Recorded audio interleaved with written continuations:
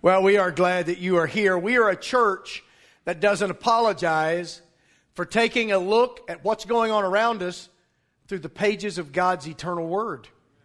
I mean, His Word is a light to our path, right? How can we walk the path that we're walking today without God's light? Every generation has to deal with the evils of their day, and we are dealing with ours. And the only way that I know to deal with these is to walk by the light of God. Now, I started a sermon 2 weeks ago that I wanted to at least do part 2 of today. The last part went a little different way than what I'd originally planned, so I went that way because it seemed to be what we needed to talk about, and I preached a message, what standing up to a tyrant looks like. But it's all a part of this message. Why is it that this church and Paul and I preach and teach what we do? Why is it that we're involved in all of the things that we're involved in? You know, a lot of people ask us, why guys, do you do this? I mean, why do you spend so much time shining a biblical light on our present circumstances? Don't you realize that the kingdom of God is bigger than what we're going through right now? Well, of course we do. Why are guys like Paul and myself willing to take the chance of being misunderstood, which we often are, or being criticized and rejected, which we have been and still are? People say, well, you guys preach the gospel you guys preach politics over the gospel. You must think that politics is more important. You must think that the answers are in government. Well, no. The answers are not in government. But government is one of the 3 institutions God created so we can have a civil society. And God has a lot to say about proper governance. You take the salt and light out of any area of life, and what do you have? Darkness and decay. It's really, really simple. Why did Paul and I both run for office while pastoring churches that kept us busy enough and then traveling around speaking at conferences all around the country? Why would we do that? Why would I, after my church that I'd pastored for 23 years over in Yukon and had multiple times actually approved publicly and voted for me to be involved in all these things, then turn around and run me out? Why would I put myself in that kind of position? Why would Paul do the same? Well, it has to do with having a proper perspective on history and how it affects our present and our future, even our eternity. The way that we deal with what's going on right now is to a great degree based upon what has happened in the past. And what we will be doing tomorrow and next month and next year is based to a great degree on what we're going to do now. And one day we're going to stand before God and for all eternity either enjoy the rewards of our faithfulness. Now remember, eternal life is not a reward. You don't earn that. That's a gift of God. But as believers, we're called to be faithful and earn rewards. Some Christians will have few to none. Others will have many. Why in the world would we want to ignore our present circumstances when that's where God put us? We're born for this day, and this is where we make a difference. So today I want to talk to you about mile markers and memorials, because I think it is so important that we understand why we do what we do here. Why is Fairview so different? Why do we take such a strong stand on issues? Why are we not afraid to talk about political issues? Why are we not afraid to talk about who we think is worthy of your vote? Why do we not run away from these things like practically every other church and every other preacher that I know of? Well, it's all based upon whether or not we're going to make a difference in this world. And what God is doing in our lives is so important that He wants us to have these markers and these memorials. Now, that's not new. If you go all the way back to the Old Testament, God told the children of Israel, He said, now look, I know when you finally get into the land that I've promised you and you're living in nice homes and you have orchards and vineyards and you're kind of kicking back and you're on easy street, you're going to forget. So in Deuteronomy chapter 6, verse 12, there's a verse of Scripture that God instructed Moses to communicate to the Israelites that says this, God speaking, then beware lest you forget the Lord who brought you out of the land of Egypt from the house of bondage. Now, the reason why he said, beware lest you forget, is because it is human nature to forget. It's real easy for me to complain to God about what He isn't doing for me right now. It's really easy for me to ask God, God, why didn't you do that? And why didn't you do this? And where are you, Lord? It's much more difficult to stop and say, well, what has He done in the past? Not just what has He done in Israel, not just what has He done in our distant past, what has He done in my past? What has God done in your past? You see, by focusing on those things, we renew our confidence in what God is doing now and what He will do tomorrow. But if we forget those things, then we forget God's capability. So let's talk about it for just a moment, these memorials that God gave Israel. Just a few examples. You remember the night they leave Egypt. God calls it the Passover. They paint the blood on the doorpost and the lintel. And then God said in Exodus chapter 12, verse 14, now you need to do this from now on as a memorial. Every generation needs to be reminded of how I led you out of bondage. Ultimately, that was a picture. It was real, but it was a picture of what Christ would finally purchase for all of us. As He led us out of the bondage of sin and condemnation into liberty, into victory and dominion in Christ. So that was a picture, real as it was, but it was a memorial to the children of Israel. But those are not the only memorials. When Moses was on Mount Sinai receiving God's instructions for the people, the Bible says, and Moses wrote all the words of the Lord, and he rose early in the morning, and he built an altar at the foot of the mountain, at the foot of Sinai, and he also built 12 pillars according to the 12 tribes of Israel. Now, if you look on your map, you'll typically find Mount Sinai listed, but that's not Mount Sinai. In fact, I believe the true Mount Sinai has been found. The next few photographs are from some who have been there in Saudi Arabia, as the Bible says it is. The photos are a little bit grainy because they were taken quickly because these people weren't supposed to be there. This is a mountain in Saudi Arabia that has the top of it scorched. That's not a shadow. It's scorched. Well, that's exactly what the Bible says happened at Sinai. Not only that, but the Bible tells us that there was a huge altar built at the foot of the mountain that the children of Israel perverted and turned it into worship of the golden calf, like the calves that they had worshipped in Egypt. That, I believe, is actually that altar. In fact, if you look on some of the stones, scratched and inscribed into the side of those stones are calves, the way that they were drawn in ancient Egypt. And the Israelites, of course, brought a thorough working of that understanding because they had built many of those temples. What about the 12 pillars?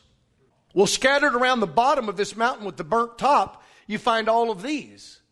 These are sections of columns. They've been scattered all around over the centuries. Ron Wyatt, who was one of the guys that investigated this, is sitting on one of those sections to give you kind of a scale of the size of these. There's enough of those scattered about by others that I know who've actually been there. They tell me there are plenty of those to make these 12 pillars that the Bible is talking about. Now, why is that important? Because it was supposed to be a mile marker for the Israelites, a memorial. What about the Ark of the Covenant? We all know that it symbolized God's presence among the Israelites. That's why God said, don't touch it. Sinful man cannot approach holy God. But it was also a visual reminder of who God was and His care. Remember, they put inside of it the tablets of the law, a reminder to keep God's law. They put within it a jar containing the manna, that God is the bread of life. They put inside of it Aaron's staff, that rod that budded, designating Aaron's lineage as the lineage of the preachers. All of this was a memorial for the Israelites. And then they finally get to the Jordan River. Moses is now with the Lord. Joshua is leading in Moses' position. They're about to cross the Jordan, and God tells them to wait. The Jordan is at flood stage, and He says, now look, I'm going to split the water there just like I did over at the Red Sea, so don't fret. But then He instructs Joshua, And you find it in Joshua chapter 4, verses 2 and 3 and verses 6 and 7, to take for yourselves 12 men from the people, 1 man from every tribe. Command them, saying, take for yourselves 12 stones from here, out of the midst of the Jordan, from the place where the priest's feet stood firm. You shall carry them over with you and leave them in the lodging place where you lodge tonight. Why do that? Those things are heavy. Well, that this may be a sign among you when your children ask in time to come, saying, what do these stones mean? Then you shall answer them that the waters of the Jordan were cut off before the ark of the covenant of the Lord. By the way, remember again at flood stage, this is a repeat of the Red Sea splitting. When it crossed over the Jordan, the waters of the Jordan were cut off, and these stones shall be for a memorial to the children of Israel forever. Now, unfortunately, they forgot. They forgot. Why did God have them to do this? They're just simple stones. Probably large stones, but small enough that one man could carry one stone. But why? Because He wanted them to remember. And so the reason that we do all of this, and why sometimes we almost seem to be teaching history lessons like I'm going to do today, is simply because this is God's way of keeping us in touch with the great things that He has done on our behalf. And when we forget those things, we tend to wander just like the Israelites did. So why? Well, first of all, to have a proper perspective on history. I know you've heard this by now, but when you hear the word history, you know what you ought to hear? His story. That's what you ought to hear. Human history alone is just human history. So what? But if it's the story of how God is weaving His redemptive plan and His kingdom through mankind, whoa, it becomes very different. It becomes His story. Is that the way you look at your history? Do you have a history? Of course you do. Do you have a proper perspective on what God is doing? Paul has just gone through a tremendous storm. That's why that song that we sing about Healer, he walks with me through the fire and he calms the raging seas. He has a history now, another chapter in that story that he can communicate to his children, to his grandchildren, to his congregation, to those who know him. It's a proper perspective, but then it's also a personal perspective. It's you. It's not just corporately people, and it's not just Paul who has a story. You have a story, and history must become personal. It's not normally. Normally, history is just some far-off, dusty thing that we don't know. This is why Joshua said, you get those stones. This is why God set up all these other memorials, and we've just touched the surface. But notice, it's personal. It needs to become personalized. There's a third reason. It's what I call a posterity perspective. Joshua said that way when your children come along and say, well, what are these? Gives you a great teaching moment. You can say, look, God worked an incredible miracle for us, and let me tell you about it. And you know what that will infuse to that next generation? Faith. Faith. It's what we call passing the baton of faith, which we've done a lousy job of in America for the last 50 to 75 years. Ken Ham has written a book entitled Already Gone, and he pinpoints through scientific research how and when we dropped the ball. And now, succeeding generations are jettisoning the faith of their families. And these kids grew up in Christian homes, went to Christian schools, went to Sunday school, and the whole deal. And now they're saying no thanks. What happened? Somewhere along the way, a generation did not pass its faith to the next generation. And so like a relay race, when that baton was fumbled and dropped, the race was over. It was lost. And so God told Joshua, this is a posterity reason, a posterity perspective on history. And then one last, it's what I call a persuasive perspective. Because when you tell your story, you can use that story to point others to Him. People who wonder, well, is God a personal God or just off in the heavens somewhere? You can say, oh no, He's very personal. Let me tell you my story. And all of a sudden, you can actually win people to Christ with your story. Now, my story, your story is not more important than his story, but it is a piece of his story.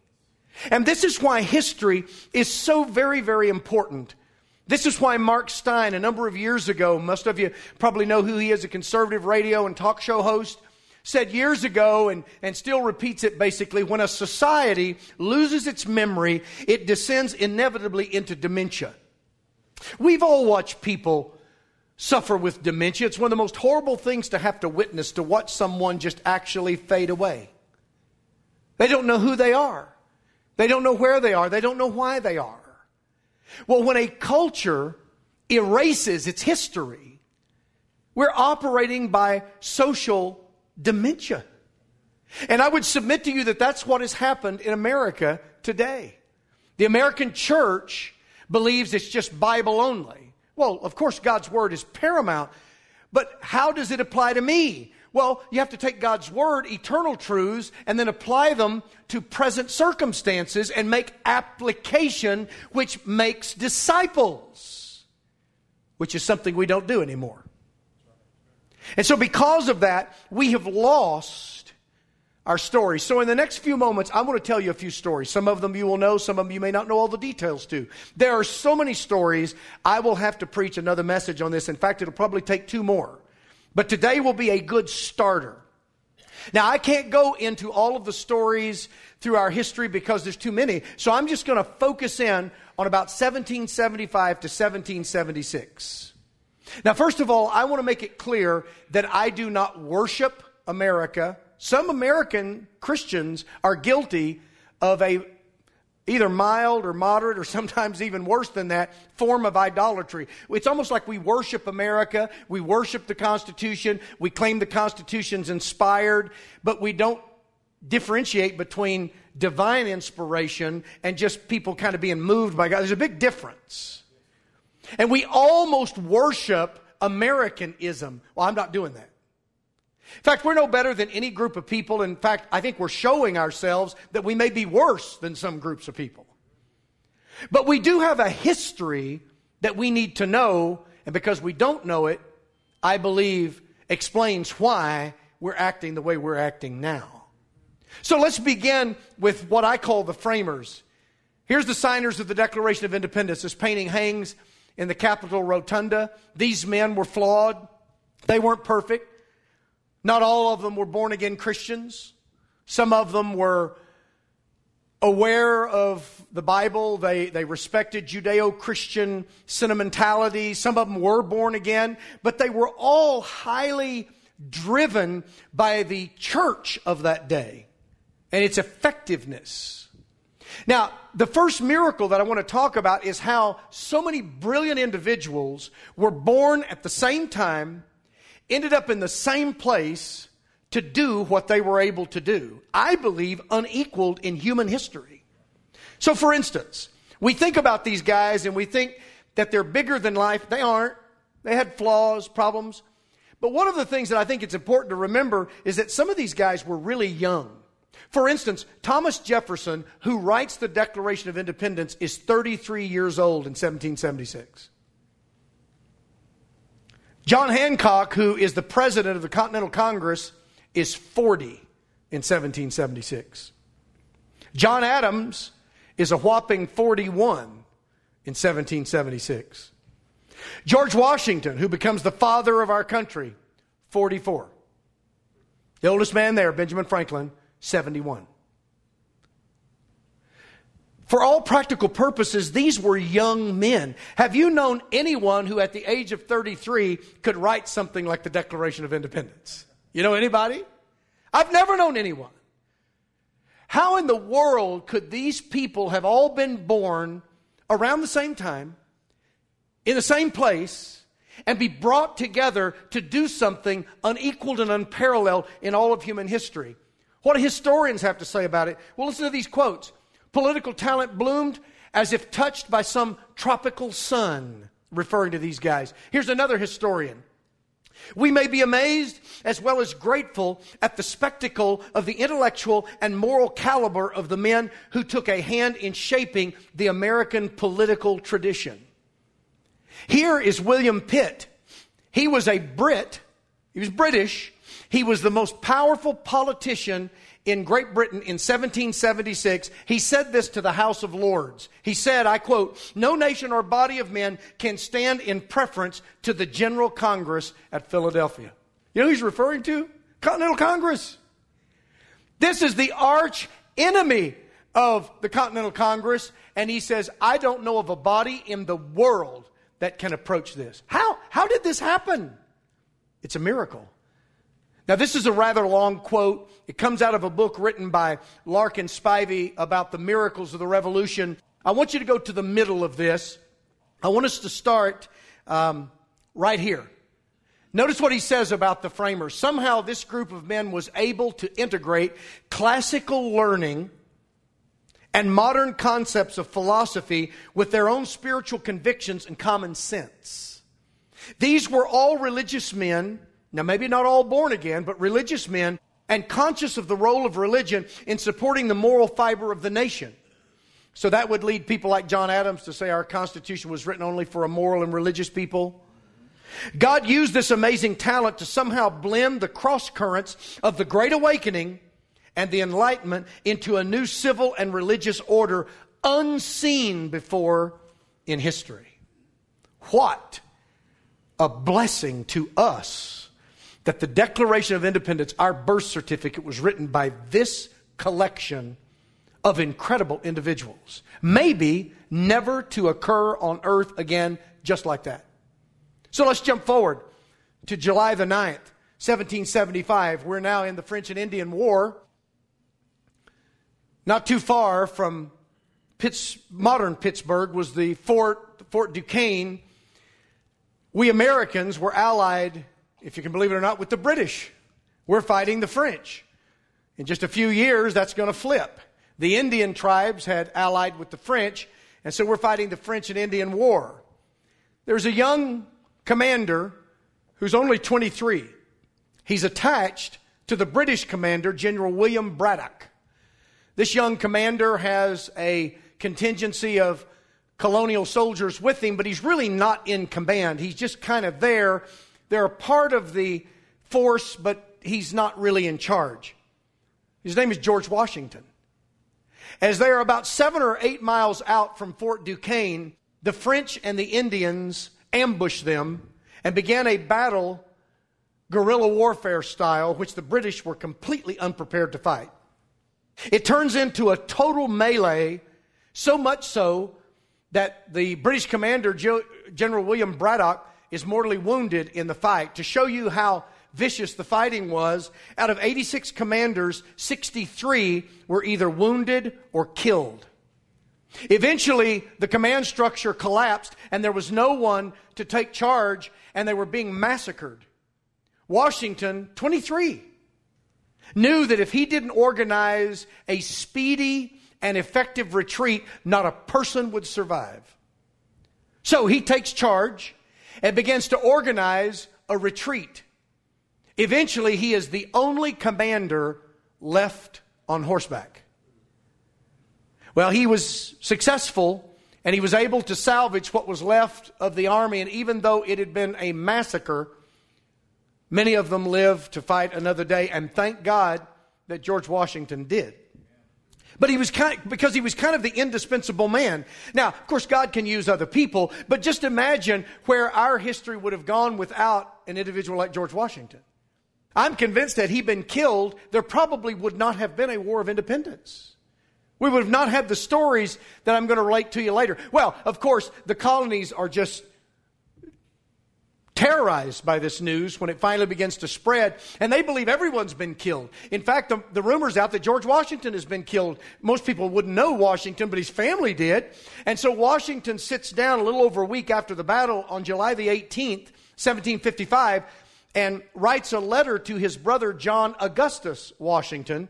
He says, "As I have heard since my arrival at this place, a circumstantial account of my death and dying speech, I take this earthly opportunity of contradicting the first," there's a T missing, "and of assuring you that I have not as yet composed the latter. but by the all-powerful dispensations of providence, capital P, many times he would say providence of the Almighty, he meant God, I have been protected beyond all human probability or expectation. Now, most of you know this part of the story. He said, I had 4 bullets through my coat and 2 horses shot from under me, yet escaped unhurt, although death was leveling my companions on every side of me. General Braddock had to be buried in the road, and they covered up his grave so the enemy would not desecrate his body and use it for some kind of war propaganda. At 23, now, to show you how God's hand remained on people like George Washington, jump forward to September the 7th, 1777. Now we're in the War of Independence, and we're fighting the British. And a British captain by the name of Patrick Ferguson and 3 of his command staff were out riding when they saw in the distance 2 colonial commanders. They knew they were commanders. They were high-ranking. It was distant enough that they couldn't recognize who they were, and the colonial commanders didn't know they were there. And so Ferguson said they were well within my flintlock range, and I lowered my flintlock and prepared to shoot one of those commanders, the apparent highest commander, off of his horse. And then I had second thoughts. And to quote him, he said, it was not pleasant to fire at the back of an unoffending individual who was acquitting himself coolly of his duty, and so I let him alone. He was amazed to find later on that man he didn't shoot was none other than George Washington. Just imagine what would have happened in the War of Independence in 1777 when things are still not going very well if George Washington had been killed by that British captain. A miracle. Let's jump back to June the 17th, 1775. We know it as the Battle of Bunker Hill. This musket that I have with me, some of you have seen, some of you have not. Some of you have held it, others have not. This musket was carried by Lieutenant William Perkins at the Battle of Bunker Hill. It's a 78 caliber. If you haven't held this before you leave here today, you need to hold it. You know that the British had occupied Boston. The colonists went outside the city at a place called Breed's Hill, connected to Bunker Hill, and they just taunted the British to come and get them. And so, eventually, the British took the bait. And on June the 17th, 1775, the British attacked the American forces entrenched. Now, the Americans held their own quite well because the British just kept marching up the hill.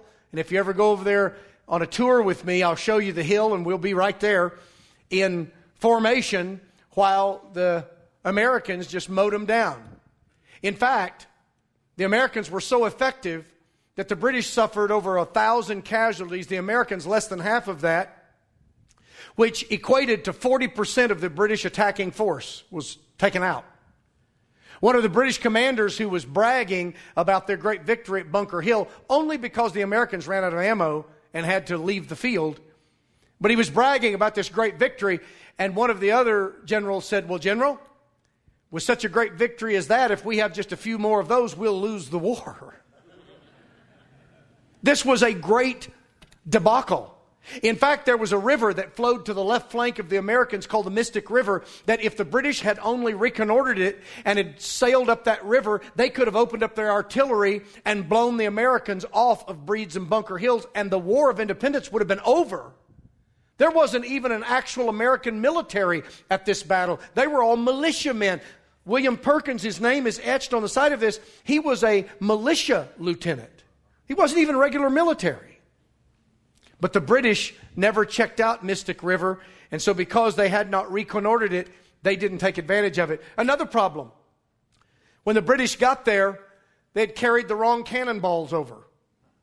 They had brought 12-pound cannonballs when they need 6-pound. Now, you can't shove a 12-pound cannonball into a 6-pound cannon. That effectively nullified all of their artillery. Now, how do you think that kind of stuff happens? Well, if it was an isolated incident, maybe you'd say, oh, well, that always happens every now and then. No, you'll see over and over and over, these are not isolated incidences. So let's move now forward. The Americans have retreated from Bunker Hill. Washington now is in command. Bunker Hill was seen by the colonies as a devastating defeat. because they knew ultimately that they were running from the British. Washington now is looking at Boston. If he can't free Boston, probably independence is up again. It's always either do or die. And so what do? Well, they can't run the British out. They're too strong. So a 25-year-old general by the name of General Henry Knox meets with General Washington and says, I think there's a plan. Fort Ticonderoga has fallen to the Americans. It's 300 miles away. I can go there and get the cannons and the mortars and bring them back here. The problem was, it's 300 miles through the wilderness. We're way up into the deep part of a terrible, brutal winter, much like that Siberian front that swept through here a few months ago. How in the world are you going to do this? Well, he sets off to get cannons like these. These are huge. He arrives in Fort Ticonderoga on December the 5th, 1775. He selects 43 cannons like these and another 16 mortars. They load them up on sleds after they've pulled them apart, and they begin to move across the frozen wilderness 300 miles. They're crossing frozen creeks, frozen rivers, frozen lakes, up over hills, places where there are little or no roads, using oxen, dragging sleds, get this, moving 60 tons of equipment 300 miles in brutal, freezing weather. How could anybody pull off something like that? A 25-year-old man? But in a little less than 2 months, he's able to get those cannons to Boston by late January of 1776. Now, here's what happens next. One of the commanders in Boston is a British general by the name of Francis Smith. You may remember his name because he was the commander of the troops that attacked Lexington and conquered the Americans there. He's one of the commanders.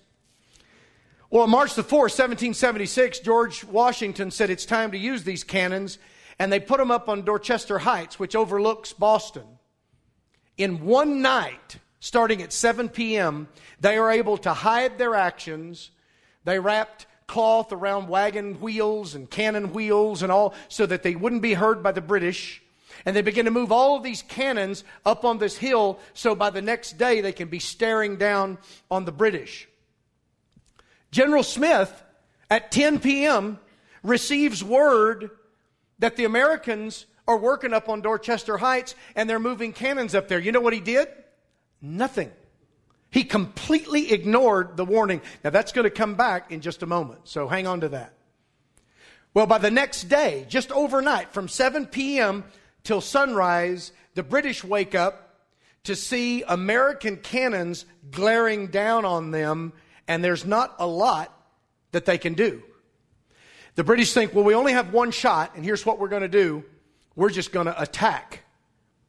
General Howe, the actual commander of the British, said, those rebels have done more in one night than my own army would have done in months. And so the only thing they can do, or they're going to lose Boston, is they're going to mount an attack, and they're going to ship these soldiers over on boats, and they're going to attack Dorchester Heights, except that a weird storm hit. In fact, a local by the name of Timothy Newell called it a hurry, Hurry cane. He called it a hurricane. And the winds were so strong and the storm so fierce that it began to capsize the boats of the British, and they had to call off the attack. And General Howe had to ask General Washington that if you won't fire on us, we'll evacuate Boston without burning it. And that's how Boston was freed from the clutches of the British. Had they not been able to do that, the war would have been over. Coincidence? Sure. All right, let's jump forward to August the 27th, 1776. Now, even though the British have evacuated Boston, you got to remember the war is touch and go. See, it's hard for us to realize, but the Americans are still losing, and they're losing big. Here's a perfect example. On Long Island, New York, the British have concentrated all of their forces. Washington knew that this attack was coming. I want you to listen to what he said to his troops just a few days before this attack of the British. The fate of unborn millions. Do you know who those people are? Us. will now depend under God on the courage and conduct of this army. Let us therefore rely upon the goodness of the cause and the aid of the Supreme Being, in whose hands victory is, to animate and encourage us to great and noble actions. Well, as I said, on August 27th, the British attack. They drive the Americans off of the battlefield. It's a total defeat. They rout the Americans. The Americans are all congregated on a hill called Brooklyn Heights. Of course, today it's heavily populated, but in those days it was not. And they're backed up to the East River right here. There's nowhere to go. The British have them surrounded. All General Howe had to do is launch one more attack. George Washington is either a prisoner of war or dead. The American army is finished, and the War of Independence is over on August the 27th, 1776. Unexplainedly, Howe halted his troops and did nothing for the rest of the day. Amazingly, the very next day, the 28th, another horrible storm hit. And it rained like crazy, and the wind blew, and the American soldiers were wet like rats, freezing and shivering over here on Brooklyn Heights, but the British couldn't attack. They couldn't launch ships. They couldn't do anything. And so they sat there all day long on the 28th, all day long on the 29th. Finally, by late afternoon on the 29th, Washington called his staff together and said, guys, we have one chance. We must evacuate. The guys looked at him and said, are you nuts? Where are we going to go? The British have us surrounded. He said, we're going to cross the river. That's impossible. This storm will not allow it. He said, we must. And so they had been gathering up boats, and they began to load the soldiers up. Unfortunately, the water was so rough that the commander in charge of the evacuation penned a note to General Washington and said, we must call this off. Our boats are being swamped. We cannot do it. The man who carried the note couldn't find General Washington, and he never saw the note. So the evacuation went on. About 11 o'clock that night, they said something happened. It's like you'd turned off a faucet. It's like you'd flipped a switch. The rain stopped. The wind stopped. The commander said, we can load these boats to the very brim. And they did, within just a couple of inches of the tops of those boats.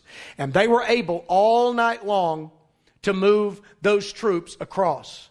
Now, the crazy thing is, there was a Tory by the name of Mrs. John Ripley who saw what was going on, that the Americans are crossing the East River. So she sent her slave, a black man, to see General Howe to tell him that the Americans are escaping. If you let them escape, they'll continue to fight this crazy war. She penned a note and gave it to her slave. So her slave begins to work through the British lines, and he's detained by a Hessian commander. You got to remember, the Hessians were Germans who had been brought to America by the British, so they're allied with the British, but the problem is the Hessians speak German. And the Hessian commander could not read the note. And he didn't know who this black man was, so he detained him until the next day. Well, by the time the next day, the letter filters through command and gets to a British officer who can read English and says, they're escaping. They're gone. In fact, with sunup, they were sitting ducks because they still had many troops to cross the river. If the British had seen them, it's over. They'd have shot them like fish in a barrel. But something weird happened with the weather again.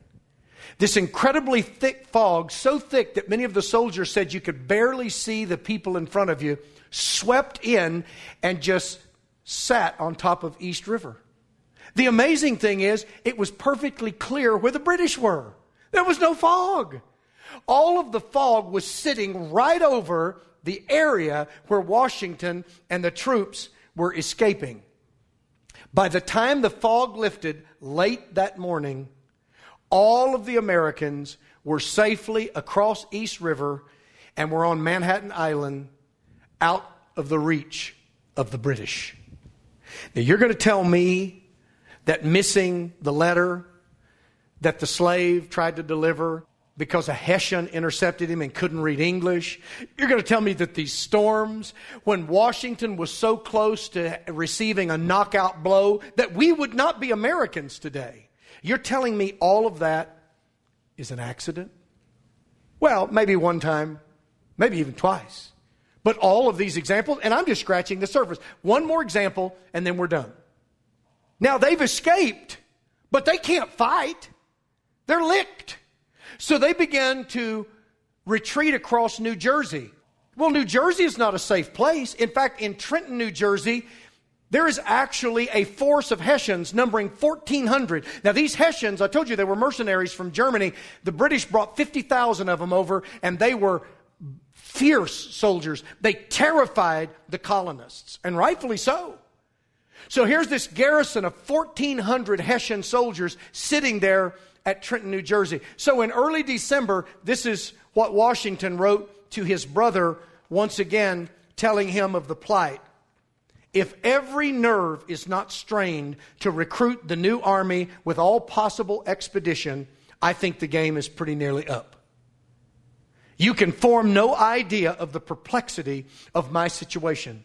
No man, I believe, ever had a greater choice of difficulties and less means to extricate himself from them. Washington's letter to his brother just drips with despair. See, it's hard for us to vision because we see George Washington, father of our country. We see American victory. But you see, he's looking from the other side of that, and it looks like American disaster. And there's those Hessians over there. What's he going to do about those Hessians? So he decides that on Christmas night, 1776, in the midst of a rain, sleet, and snowstorm, not only recorded by history, but the owner of this musket was named Isaac Cook. And I have a copy of his testimony that he wrote years later about what it was like that night as he marched with troops like those. He said the rain turned to sleet, the sleet turned to snow, back and forth. He said we were freezing. In his testimony, he said, I remember General Washington riding up and telling a group of us, men, build some very small fires to warm your hands and thaw your guns. A third of the army had no shoes. They literally were leaving bloody footprints in the snow. But they're marching to Trenton. George Washington realizes that if he can launch a surprise attack, he stands a chance. And so they march all the way to the Delaware River. Now, most of us are familiar with this painting. This is kind of an idealized look at Washington crossing the Delaware. I don't exactly know what it looked like, but maybe not quite like that. It probably looked like that. And so they began to cross on these boats that they put together, and Isaac Cook carried this musket across the Delaware River and used it the next day in Trenton, New Jersey. It was in a shipment of the very first 15,000 that Benjamin Franklin purchased from the French. Delivered to the colonies 3 months before Lexington. Cook fought at Concord. This may have been at Concord. And so they began to cross the river.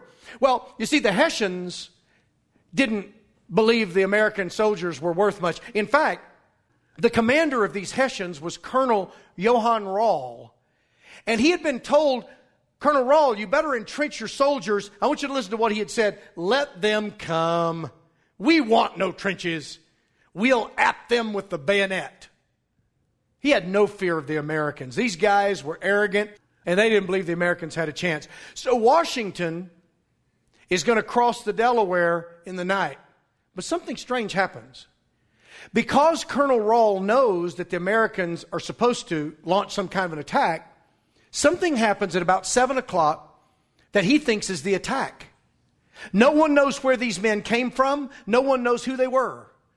But at about 7 p.m., some 30 rebels began to fire away at the Hessians in Trenton. Well, immediately, to arms! And the Hessians run out there and they fight a little skirmish. And about as quickly as those 30 men appeared, they disappeared. 6 Hessians had been wounded, and that's about it. Well, Colonel Rall thought that was the attack. And he said, some attack. What a pitiful army we're against. He told all of his soldiers, go back to your huts and celebrate Christmas, as I will do the same. So all the Hessians went back and started doing a party hardy Marty kind of deal as they're celebrating Christmas, drinking and playing cards and enjoying themselves. Little does he know that the real attack is just minutes from him. But you remember when I told you a while ago that these guys kept ignoring these notes that they keep getting passed? Well, there was a Tory, remember the Tories were the Americans that sided with the British, farmer who saw him crossing the Delaware. So he came to General Rawls' headquarters, beating on the door, wanting to get in. Finally, one of the aides opened the door. He said, I need to speak to Colonel Rawls. The Americans are on the move. He said, oh, he doesn't have time to mess with you. It's Christmas. You're crazy. Go back home. No. You got to understand. They'll be here in just a little while. We saw that attack earlier. It was nothing. He said, no. I'm watching them cross the river. They won't let him in. So he scribbles a note to General Rawls and says, please give him this. The aide says, okay. So he takes the note. He goes inside. He hands it to Colonel Rawls. And guess what Colonel Rawls does with the note? Puts it in his pocket and continues to celebrate Christmas. Sun up the next morning, December the 26th, 1776. All of Washington's army has crossed the Delaware. The Hessians are hung over. They've been celebrating Christmas. And the Americans attack, and it is a total rout of the greatest crack soldiers that the British had. So much so that not one American is killed in the fight. They lose a couple of guys, but they froze to death trying to get there. And in the fighting, Colonel Rawls is mortally wounded. Well, as he's lying there dying, they make him aware of the contents of the little note that they just found in his pocket. Remember that he had stuck in his pocket the night before? And here's what he said. If I had read this, I would not be here now. Now you're telling me that is just a coincidence? That's just one of those lucky breaks? When that battle is over that day, 900 Hessians surrender. 900.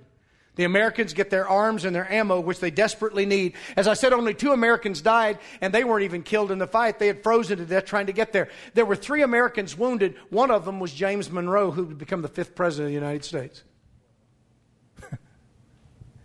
Isaac Cook carried that musket and fought there.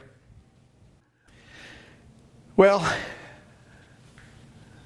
just a little later, a couple of years, Washington is writing to General Thomas Nelson about what they've seen the last 3 years.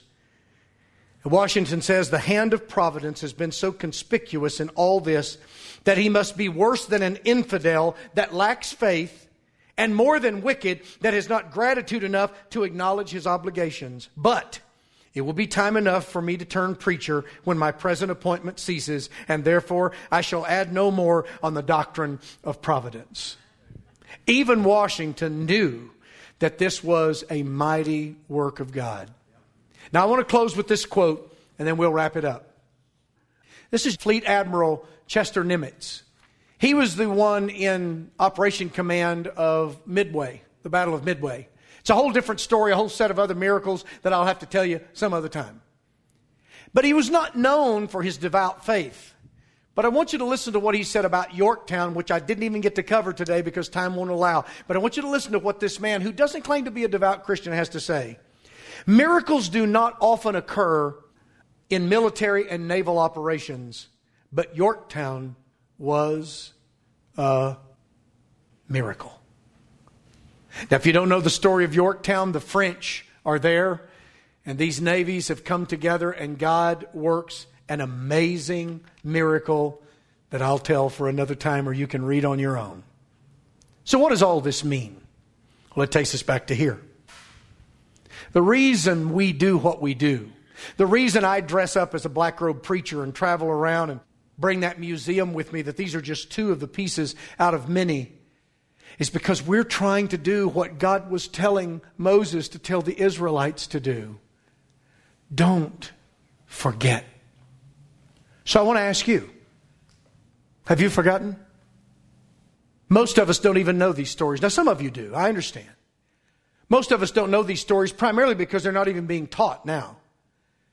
America was just founded by a bunch of old white supremacists that were slave owners and hated people. America is profane. Well, America is in a mess, I'll admit. And we've never been perfect. But friends, one of our problems is we've forgotten our story. We've forgotten His story among us. But you know what's worse? Many of us have forgotten our stories. We've forgotten what God's done in us. You've forgotten the great things that God has done in you. Because you're like me. You're too busy asking God to do this today and that tomorrow. And I need this and I want that. God, where are you? You see, when we remember what He's done in the past, it gives us confidence for the present and for the prospects of tomorrow. But when we forget what He's done in the past, we forget that our God is mighty to the pulling down of strongholds. God, give us another great awakening. God, wake up the pulpit, wake up the church in America. But God, start with me.